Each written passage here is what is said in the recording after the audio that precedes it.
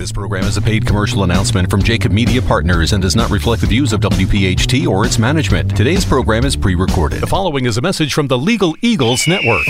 Are you eligible for a monthly Social Security disability check? Did you know you've been paying for it your entire life out of every paycheck? You could be eligible for up to $3,000 a month. Here's managing partner Sam Pond.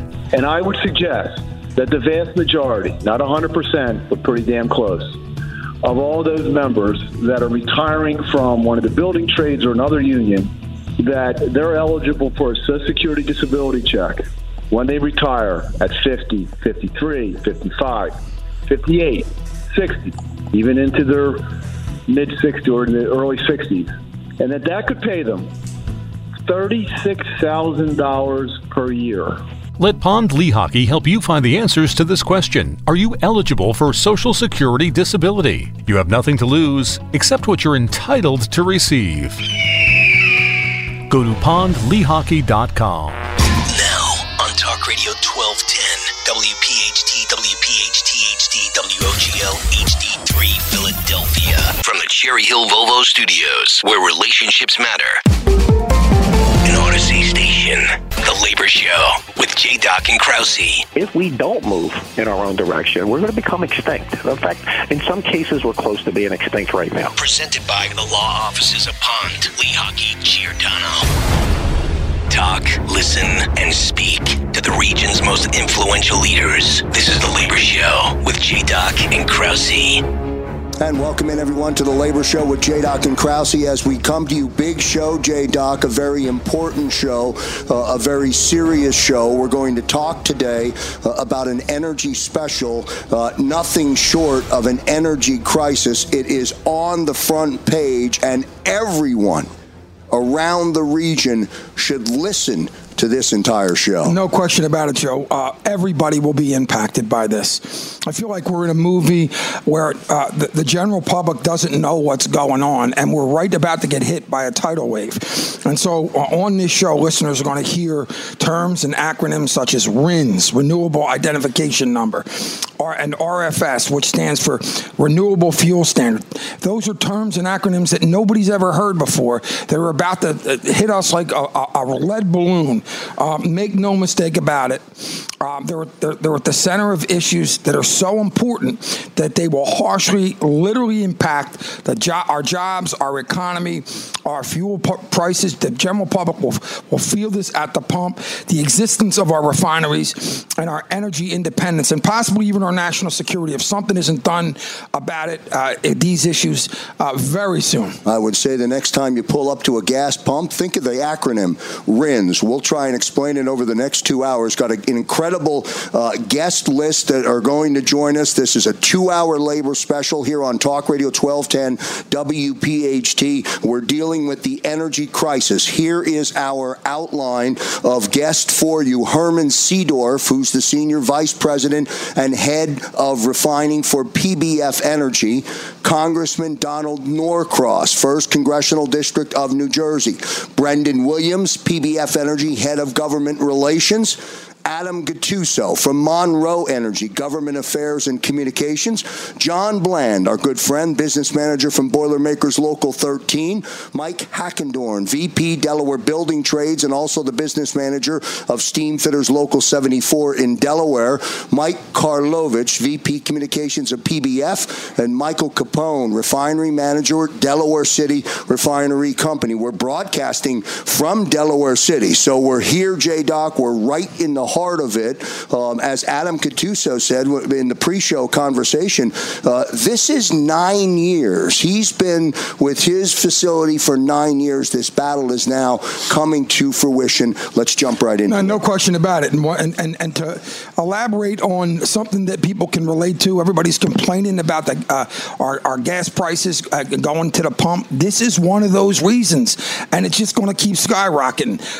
What I want to do is I want to bring into the program, and first, Brendan Williams. How are you, Brendan? Good. How you doing? Thanks for having me. Well, it's great to have you. This is our second broadcast on this issue, and it gets more important all the time. If you would explain, if you can, in layman's terms, what RINs are and what is the RFS? Sure. Happy to do it. And thanks again for having me. I appreciate you guys being here at our refinery. Really a critical issue at a critical juncture. The Renewable Fuel Standard, while it sounds like it's something that's meant to push renewable fuel into the marketplace, all it's really doing is raising costs for consumers and for independent refiners, raising your price at the pump, and putting jobs at risk, frankly. It was passed in 2005 and then expanded in 2007, and the energy landscape was different then. We thought gasoline consumption was going to keep going up and up forever, so they mandated a very specific volume of biofuel to be blended into the fuel supply. But then they set up this crazy credit system for how to do that. And while it's really complicated, in short, a good analogy for what we're going to talk about is ticket scalping. So, and I'll get there in a second, but at its core, the Renewable Fuel Standard requires a certain amount of biofuel be physically blended into the fuel supply, but that can't happen at a refinery. You can't ship it in a pipeline. Is that before it goes into the car? Before it goes into the car. So those big wholesale distribution terminals where the trucks pull up to a rack and the fuel gets dumped into it, that's where all the mixing happens. So those big facilities are where the biofuel can get blended. It doesn't actually happen here at the refinery. You can't do it. You can't ship the stuff in the pipeline. The mixture doesn't hold. Despite that reality, the law actually makes refiners responsible for showing this blending occurs, even if they're not in the blending business, even if they don't own those big wholesale distribution terminals further down the supply chain, if they don't have positions at them, they don't control the last mile access to the consumer. So you make refiners responsible for complying with the program. How do you comply? Every time a biofuel gallon is blended with a gasoline gallon, a credit is created. It's called a Renewable Identification Number, or a RIN. And refiners have to collect these credits and hand them in. They have to collect a certain amount of credits to show compliance. But you're not actually doing the mixing of the fuel. We're not doing the mixing. We have no control over physically getting the credits. So my analogy was, I was talking to Adam this morning when we were coming into the broadcast. It's something that the listener would understand. Kind of like you're talking about the scalpers, but you also talked about rum and coke. Right. Imagine the manufacturer of the actual liquor. Okay, you buy it at the store, but you get impacted by how many times the bar actually makes the drink, even though you have nothing to do with it. Exactly. You sell them the actual fuel, the liquor, they make it, yet you're responsible, for what they do. That seems kind of, ridiculous. Yeah, it is. And because, to use your great example, the liquor distributor has to buy the credits from the bartender, despite whether or not he's making enough drinks, so they can drive the price up as much as they want. And that's what we're seeing with RINs right now. So these credits, these renewable identification numbers, the mandate actually requires way too much ethanol that you can actually stick into the fuel supply because your engine can't handle it, gas pumps can't handle it. So the guys doing the blending know that, and they have the credits and can just drive up the prices. And so we saw the price of these things go from 10 cents last January to almost $2 earlier this year. That's a 2,000% increase. And to emphasize the impact that has on both the refinery and consumers, a company like PBF Energy, we're spending more on RINs than we are to run 6 refineries than on all other operating costs combined. Brendan, do the math for me. I'm not very good at the number. Sure. That percentage or that increase is equivalent to a monumental financial obligation that falls back on the refinery, that puts the refinery in jeopardy of being able to remain in existence. Yeah, if you're spending more on false paper credits than you are to operate 6 refineries, doesn't take a rocket scientist to show that's not sustainable. And there's independent refiners across the country in the same situation. They are at risk. And these things are also adding anywhere from 20 to 30 cents a gallon to the cost of fuel. So there's 2 entities paying for this. Merchant refiners, or essentially independent refiners like PBF Energy, are paying, a lot of times, their competitors for these credits, and then the consumer's paying it at the pump as well. So it's it's raising fuel costs. It's putting jobs and fuel supplies at risk, and something certainly needs to be done to address the situation sooner rather than later. So let's bring John Bland in to the broadcast. John, if you would tell us what's been going on with this issue. We've been talking about it for quite some time, and it impacts a lot of people. You've been on this for quite a while. I appreciate it. Joe Doc, Joe Kraus, thanks for having me on the show today. Yeah, this has impacted our industry, blue-collar workers, tremendously. The first time I started getting a little educated with the RFS, the Renewable Fuel Standard, was probably about 4 or 5 years ago when Herman Seerdorf talked about it at one of the tripartites. And at first, I thought it was a little bit of BS and didn't look too much into it. And all of a sudden, it started hitting home when you seen the loss of the PES refinery. Yeah. And you dig into it more and more, they couldn't sustain because of the RINs, the Renewable Fuel Standard. It's putting our refineries out of business. The blue-collar workers in the Northeast area here are now having to search for work around the country because they're leaving. And this is a matter of national security. And if this program doesn't get fixed, it's going to put more refineries out of business. And that's not going to be if, it's when. If this doesn't change. And just to magnify that a little bit, a refinery goes out of business. I want everybody to think about this. You've got the workers that are working in the refinery. You've got the contractors that are doing business at the refinery. You've got the community that's benefiting from the workers and the contractors that are coming to the community. And you got all the revenue that's being generated, auxiliary revenue that's falling outside of all of this. And I think that in itself is noteworthy, and I want the public, J-Doc, when this is over in 115 more minutes, I want everybody to understand it. Yeah, I mean, what's really scary is it's so hard to understand, and it's going on right under our nose. People can actually do something about it. It's costing us more at the pump. It's going to cost jobs and our communities, and not to mention, where are we getting our fuel after we lose our refineries? And it'll be coming from overseas, Joe. That's right. And some of those places are not very nice places. So now we're going to be going to people we might someday be at odds with, and they're going to be controlling our oils, our energy supplies, all of our fuel supplies, and we can do something about it right now, and it's just happening because nobody knows what's going on. It's crazy. One of the things I'm really happy about is we now, at this table, you mentioned over the next 115 minutes, Joe, we have the region's most knowledgeable and influential individuals that are going to be joining us on the broadcast, and certainly the loss of jobs, John. You're looking at it. I've never met anybody that wears it on his sleeve like you do, and you're not one of those people that puts something under the pillow and pretends like the bad man's not there. You look at it in the face every day. What are your members saying? My members are scared to death. I bring this up at my union meeting all the time. Between the RFS program and the RGGI, which is affecting us, it's attack on the fossil industry. Let's not forget the environmentalists that are pulling the sheets over our eyes, letting people think we can just go with windmills. Correct. But this ethanol has got nothing to do with environmentalists. This program started because they thought we were going to have a shortage of gas. It was easy to offset. And the other thing, too, everybody knows this program is broken and needs to be fixed. Now, there's already been position letters for reform from already elected officials. Governor Phil Murphy, Pennsylvania Governor Tom Wolf, Senator Pat Toomey, Senator Bob Casey, the Congress of Pennsylvania, Delaware congressional delegates, New Jersey Senate, and the General Assembly. I mean, the easy fix is changing the point of obligation, making sure all our refineries are on the same playing field. Changing the point of obligation to the blenders puts everybody on an even keel. We don't want to, we're not stopping the ethanol. They're still going to sell their product to the blenders. Everything's coming in. Ethanol, the corn industry will not be hurt. The only thing is this is going to be taken away of a commodity. You're not going to kill the refineries by driving up the price. Well, I'll tell you, seems like it's ass backwards, man, to put it bluntly, Joe Kraus. Brendan, let me get last word from you if I can before we take our first break. Sure. No, I think you guys hit the nail on the head. Something needs to be done. There is a better solution.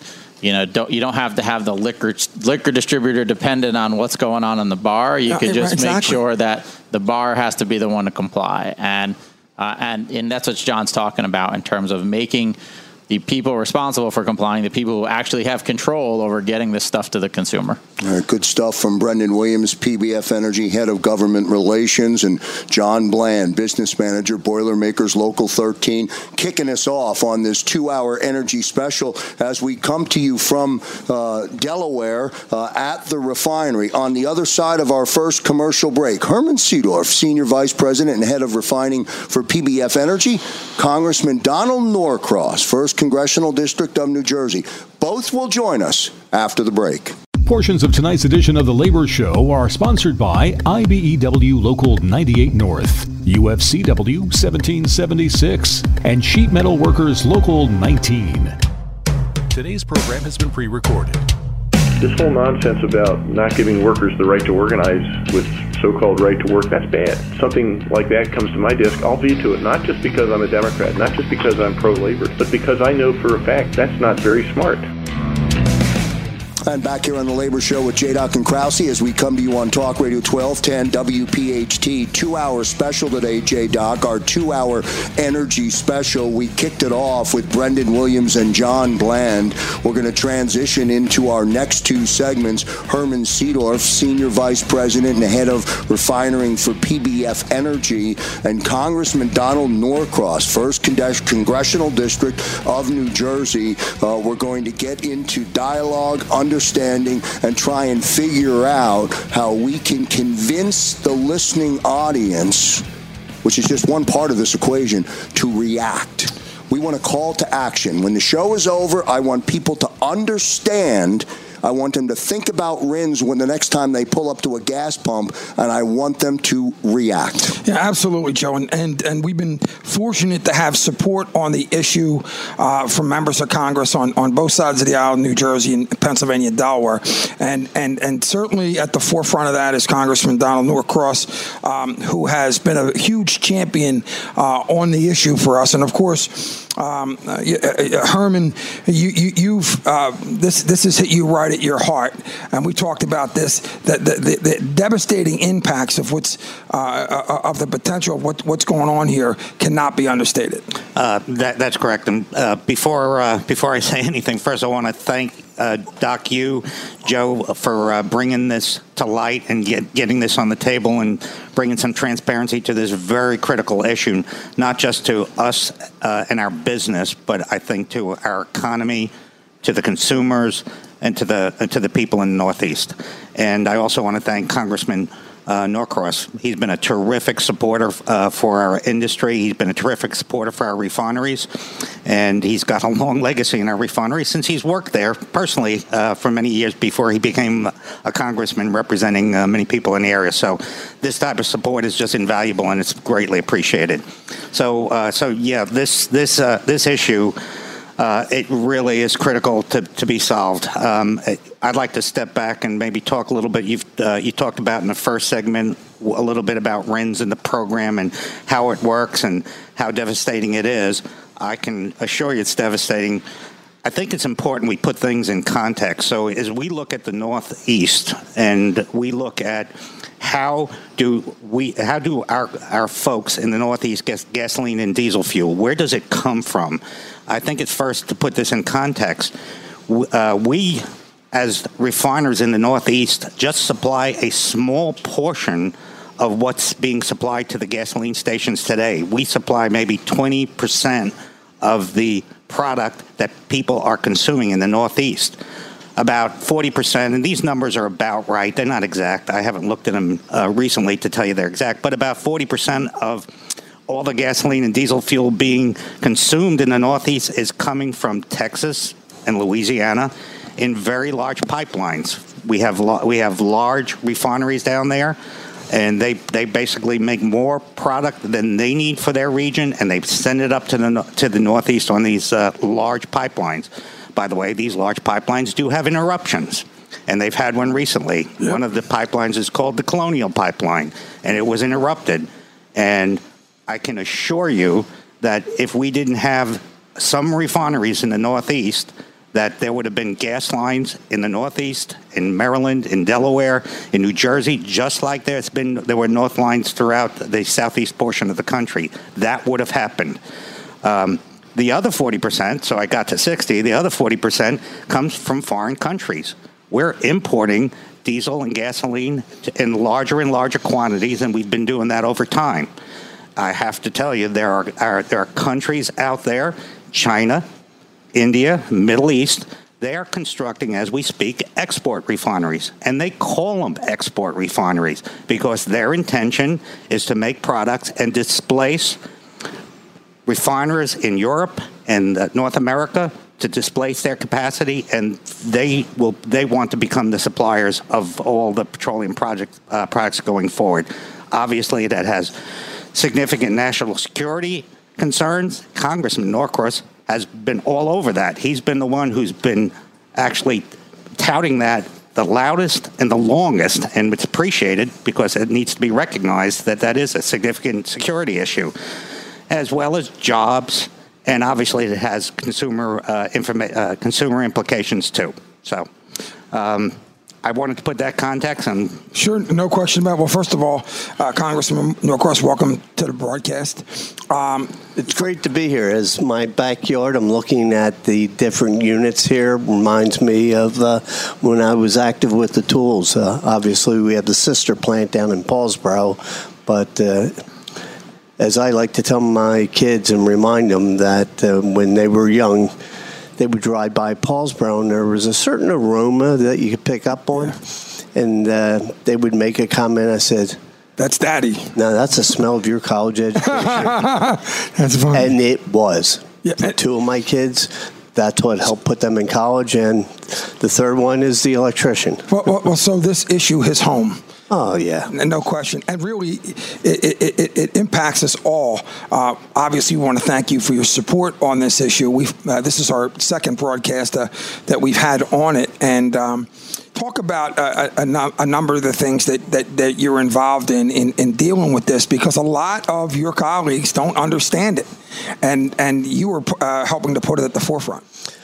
Well, it can be quite complicated, especially when we get into the RINs program and the way it was set up and the way it's operating today, and which is creating winners and losers. And obviously, we're going to get into that. But let's back up. Energy for our country. Years ago, we imported the vast majority. We are now supplying the bulk of energy when it comes to oil-based products.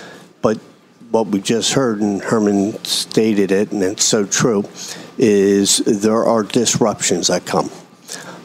Whether it's through our Colonial Pipeline, which I worked on, know it well. It's been at capacity for years. There was two interruptions. There was the hack, which shut it down for a week, but it was also the hurricane that hit Texas and Louisiana, shut down their capacity. These units don't turn on and off with a switch. They take a considerable amount of time to shut down and to start up.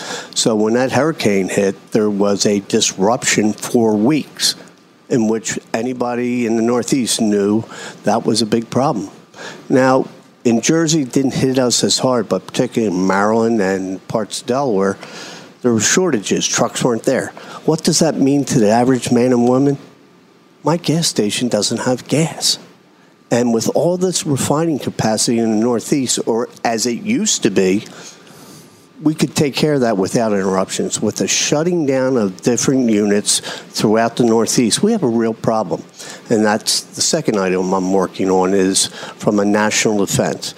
Obviously, we care about the commercial sector and residential and how we provide for them that fuel to get to work each and every day. But we also, Dover right here in Delaware, we have the Joint Base whose main mission is to run refueling missions around the world, particularly in the Middle East. We can't afford to have that disrupted. And when you have a pipeline that's at capacity, you have to be able to not only refine the fuel, but you need to move it to the place that's needed. So in this year's what's called the NDAA, National Defense Authorization Act, we passed it. I included language in there to have a study done on the implications of the threat to our ability to get fuel to places we need for the protection of our country. So we would expect that to happen over the course of the next year. Very complicated, and you have to look into it, but it's a big deal. But in the meantime, the costs of the RINs are almost crippling our refineries. And what are the solutions in regards to making this a timely issue so that we don't end up, you talk about our planes and especially our defense, being the victim of losing our refineries and having to depend on foreign entities to supply. Not only this, we're not just talking about our gas tanks at the pump, but we're talking about our, we've talked about it on the last show, and you're a huge proponent of making sure this doesn't happen. But we're, our defense depending on foreign entities for our fuel for our planes. Over the course of the last 18 months under the pandemic, we have, as a country, have learned of so many supply chains interruptions. Critical supply chain, which, whether it's a chip for a vehicle or so many of the other items, that got halted. We don't control our supply chain in many of these areas. And what area is more critical to keep our country running than what we're talking about here? So what does it mean for the guy who's picking up a cup of coffee at Wawa down the street here? What the hell is a RIN? How did we get here? Right. Real simply, it is disrupting the way that we provide energy to the hundreds of thousands of Americans that live in our area. Quite frankly, it was set up so that the fuel that was being produced from refineries would have the ethanol added to it. One of the uniqueness of ethanol is it does not do well in pipelines, and it has to be blended close to the point of distribution. So, real simply, what this means is refine the product, in this case in Delaware, but when you go to transport, let's call it gasoline for this conversation, when you get to the price at the pump, it has to be blended there to go into the car. We have no problem generally making sure ethanol is part of this equation. We got it. The certificates that come with the RINs were there to ensure that a check and balance. I'm making it a little bit simpler than it is. That in order to make that fuel, refine it, you had to buy a certificate. Yeah. Well, nobody thought that price would be a problem back 25 years ago when this concept first came up. But give American ingenuity, we can make a buck out of anything. That became a commodity. And that price went from not insignificant, but a number that people could live with, up over 2,000%, because they understand the refineries need to get these in order to produce 1 barrel of gas. And if you can't do that, we're dead in the water. So, still complicated. Try to explain that to my colleagues. I was on the phone with Representative Lisa Blunt Rochester on the way over, who is obviously cares very much about this plant, but we had served together on armed services a few years ago, and she understands the disruption. The idea that, I'm looking around here, who was around the 70s when we used to wait in line to get gasoline, it was not a pleasant time in this country. In Jersey, just for you folks, everybody had 2 sets of plates. They had an odd day and an even day, so we could always get our gas. Just kidding out there. I don't recall. But go ahead. But those are the days we never want to be back to. The Middle East controlling the way our country ran. Especially when we can do something about it. We have complete control. We understand energy's changing. Sure. But we got to get there, and we will not get there unless we keep this problem from literally taking over our country. Congressman Donald Norcross joining us here on our 2-hour special of the Energy Show, along with Herman Seedorf, Senior VP, Head of Refining for PBF Energy. Herman, let me bring you into the dialogue. Let me get you to comment on what I thought was a great, very simple way for the listening audience to be able to comprehend what we're saying. And again, the mission at the end of this 2-hour special is for people to be able to understand what it means. But when I hear the congressman say, and I think it was mentioned by Brendan in the opening segment, 2,000%, that to me is significant. It definitely is. And to put some numbers around what the congressman just talked about, when this program was first initiated, again, this was intended to be an accounting system, not to be a commodity. And that was never the legislative intent. And the congressman said it very well. We're very, as a society, we find ways of making commodities out of everything. So when we first started the program, the price of a RIN to basically get that and to turn it back over to the EPA was 10 cents a RIN gallon. It's reached as high as $2 a RIN gallon. So what's that mean to us as a refinery?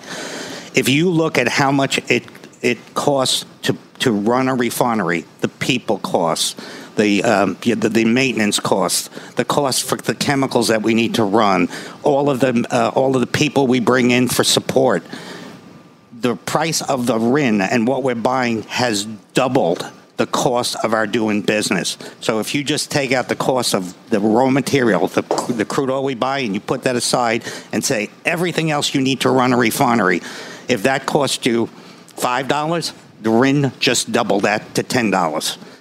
That's what it's done to the business. And one thing we should make very clear: who gets that extra $5?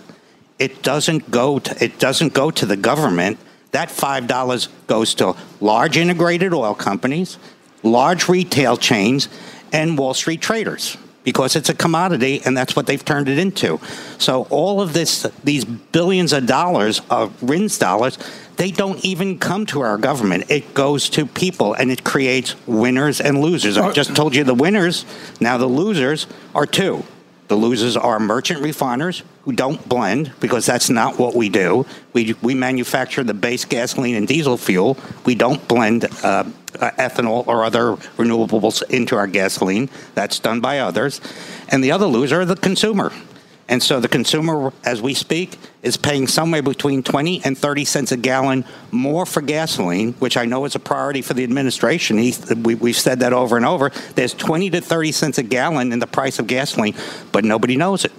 It's hidden, but it's not going to the government. It's going to the winners, and those who are the winners are. Herman, do you think it's the fact that obviously the fact that they look at refiners as the 10,000-pound gorilla, and there's no sympathy there because you guys are the corporate conglomerates, and at the same time you're standing there jumping up and down going, listen, this is risking us. It's doubled our costs of operating, and pretty soon we're not going to be able to withstand it. Yeah, absolutely. I don't think people have an appreciation for an independent refiner, how competitive a business that is. And I think the best way to describe that to the general public is, in the Northeast today, there are 3 refining centers left. There's our refining center, which is where we've combined the Delaware City refinery, where we're sitting today, with the Paulsboro refinery. Phillips 66 has a refinery up in northern New Jersey in Bayway. And there's one other refinery. We have with us Adam Gattuso. It's the Monroe Refinery in Philadelphia. That is the only refining capacity left. What do we used to have? 4 major centers have gone away. There was a refinery. There are 2 refineries in the Philadelphia area that are gone and will never come back. There's 2 refineries in New Jersey that are gone and never will come back. So 4 have gone, and there's 3 remaining.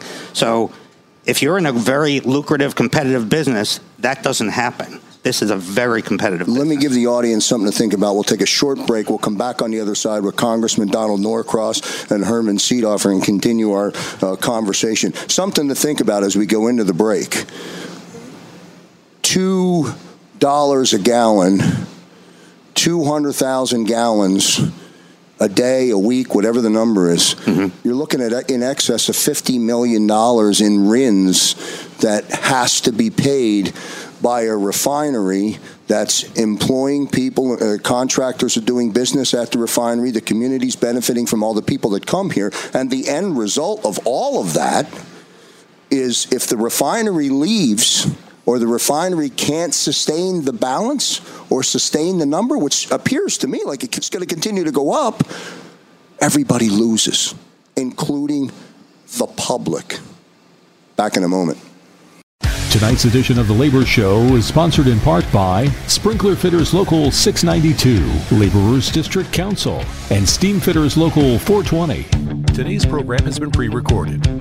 We're going to try to work with Republicans in a bipartisan way to find solutions to what really is not working.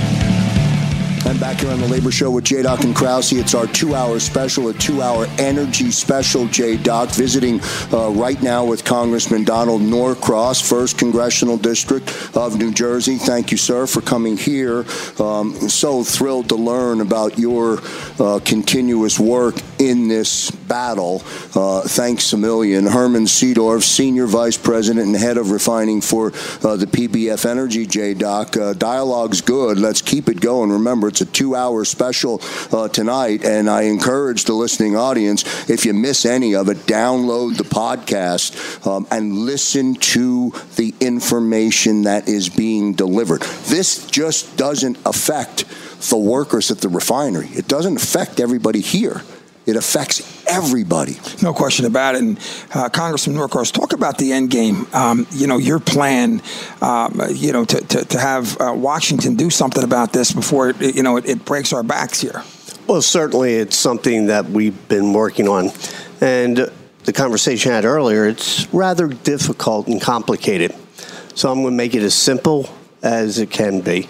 You heard about the refineries that used to be on Delaware. I've worked in virtually every refinery chemical plant up and down this river.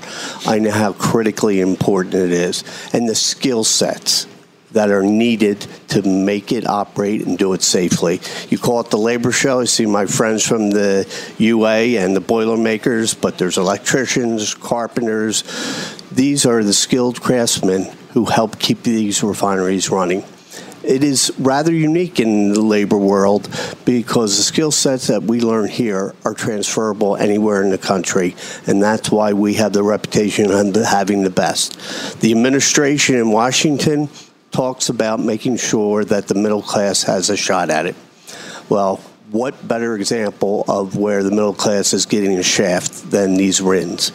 The boys up on Wall Street are making major dollars out of these commodities that never were designed for it. So what we're doing, and the New Jersey delegation just sent a letter actually on this morning to EPA administrator talking specifically how to fix the RINs program. That means both senators and every member of Congress, with the exception of the chairman of the Energy Committee, who it's not a good idea to send himself a letter, but he certainly understands it, and that's normal course. Well, we all understand that there's a change in the way that energy is going to be distributed in this country. Climate change is real. It's not coming. It's here. But the idea is somehow we're going to throw a switch and everything's just going to transition is not going to happen. It's ridiculous. We saw the Colonial Pipeline shut down, the interruptions. That's just a glimpse of what can happen if this continues to go bad. So here we are in Delaware, but New Jersey, Pennsylvania, and certainly all the way up are vulnerable to supply chain interruptions. We saw what happened during the pandemic. It continues to go on. So we're asking them, take that excess profit motive out of the commodity and turn it back in the way it was designed, and that is for accounting. We are absolutely on board with the ethanol standards, making it a cleaner fuel. Great. There's some folks out in the Midwest who are trying to make this even a little bit more difficult, that somehow we're trying to pull the ethanol out of it.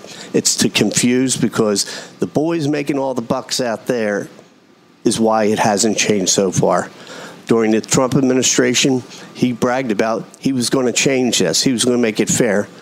And then he found out he's got his billionaire friends on both sides of this equation, and nothing happened. That's the winners and losers part. Well, they're the winner and losers, but the real losers are the ones who buy it at the pump. Us. Right, yeah. Of course. So that's why we're going to try to do it, because we have to keep the industrial base running. You know, it's what keeps our economy going. For those of us who were around in the 70s, it was incredibly disruptive when gas doesn't flow. Elaborate further on the individuals that are pushing back on this, that want to continue this, because it sounds to me like foreign entities would have as much to gain in this area as possible. So, I mean, in other words, we're getting hit pretty hard here, and on our home base from states that have a benefited not seeing this happen, and also foreign-wise, who's pushing this hard? Well, you heard earlier the percentage of refined product that comes up from Texas, Louisiana. Those are pipelines. They have vulnerabilities. They're at capacity. We always were able to operate and have a supply chain that was critical but steady. Now what we're seeing is, because of RINs, we have refineries closing, and that's the first problem. They're closing, then if there is a disruption, we're done. But the second one is refined products themselves coming in directly from overseas. Right. They undercut, they don't have this sort of regulation to protect the air as we do, so they cut our prices, put more refineries out of business, and then what happens? They bump the price up, and we can't fight them. God forbid we go into war, and we got to depend on another country to send us refueled or refined products. Big problem. So, for the average American, you want to make sure your country's defended, and you can fly those planes. During the last Iraq War, we saw what came out of here, and between Dover and our joint base, those products came from right here. We can't afford not to have that. And then the price. Oh, my God. This wasn't designed to make money for the big guys. Let's share it. I think the administration has it right. We can all do this together.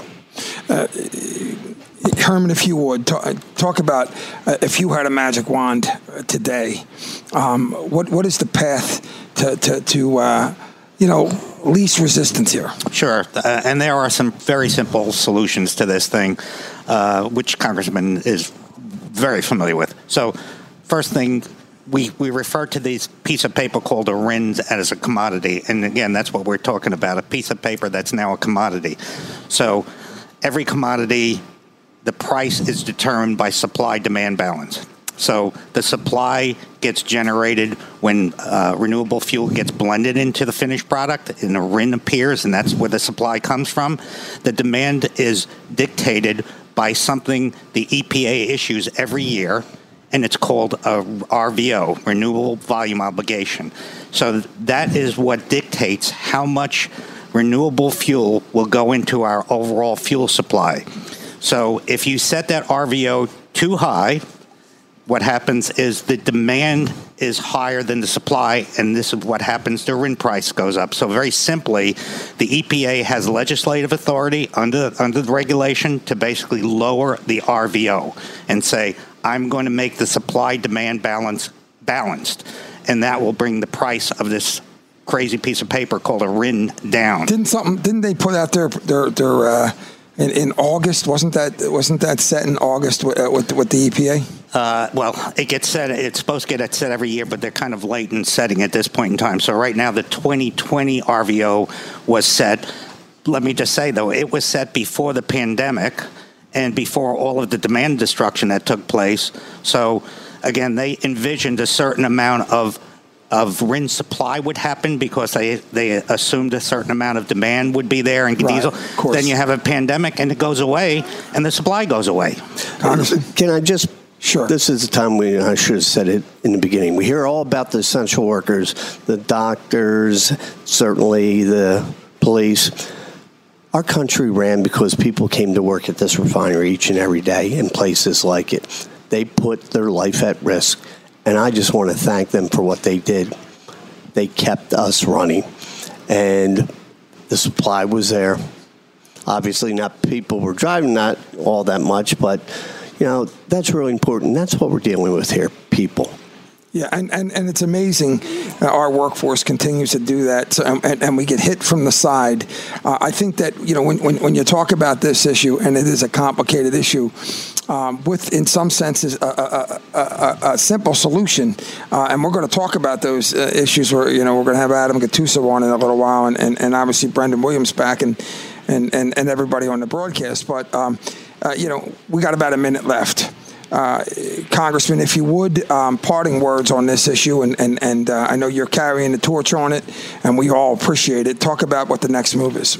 Well, the next move is for the administration to make these simple changes, and they can be incremental. Obviously, we'd like them to change them overnight. About 10 days ago, the White House put out a statement that they were ready to make some moves. It's been a little bit too quiet since then. We talk to the White House probably on a weekly basis to encourage them, but obviously there are other things going on in D.C. Sure. But this is pretty damn important. So we put this up there with infrastructure and building back better. And do they understand that people are starting to get the words getting out because of individuals like yourself and Herman and what we're doing here today, that eventually this is not going to be especially for the opponents of this isn't going to be a best kept secret anymore. This isn't going to be one of those things. I can imagine it being in the back room going, they don't know what the hell's going on. Mm-hmm. Well, the words getting out there. Can the general public also put some pressure on this situation? Call your senator, call your congressman. Absolutely best thing you can do. There you go. Congressman Donald Norcross joining us here in Delaware. Thank you, sir. Herman Seedorf, thank you for joining us. We'll bring Herman back in before our 2-hour energy special concludes as we take our next break here on Talk Radio 1210 WPHT. RINs, Renewable Identification Number. Back in a moment.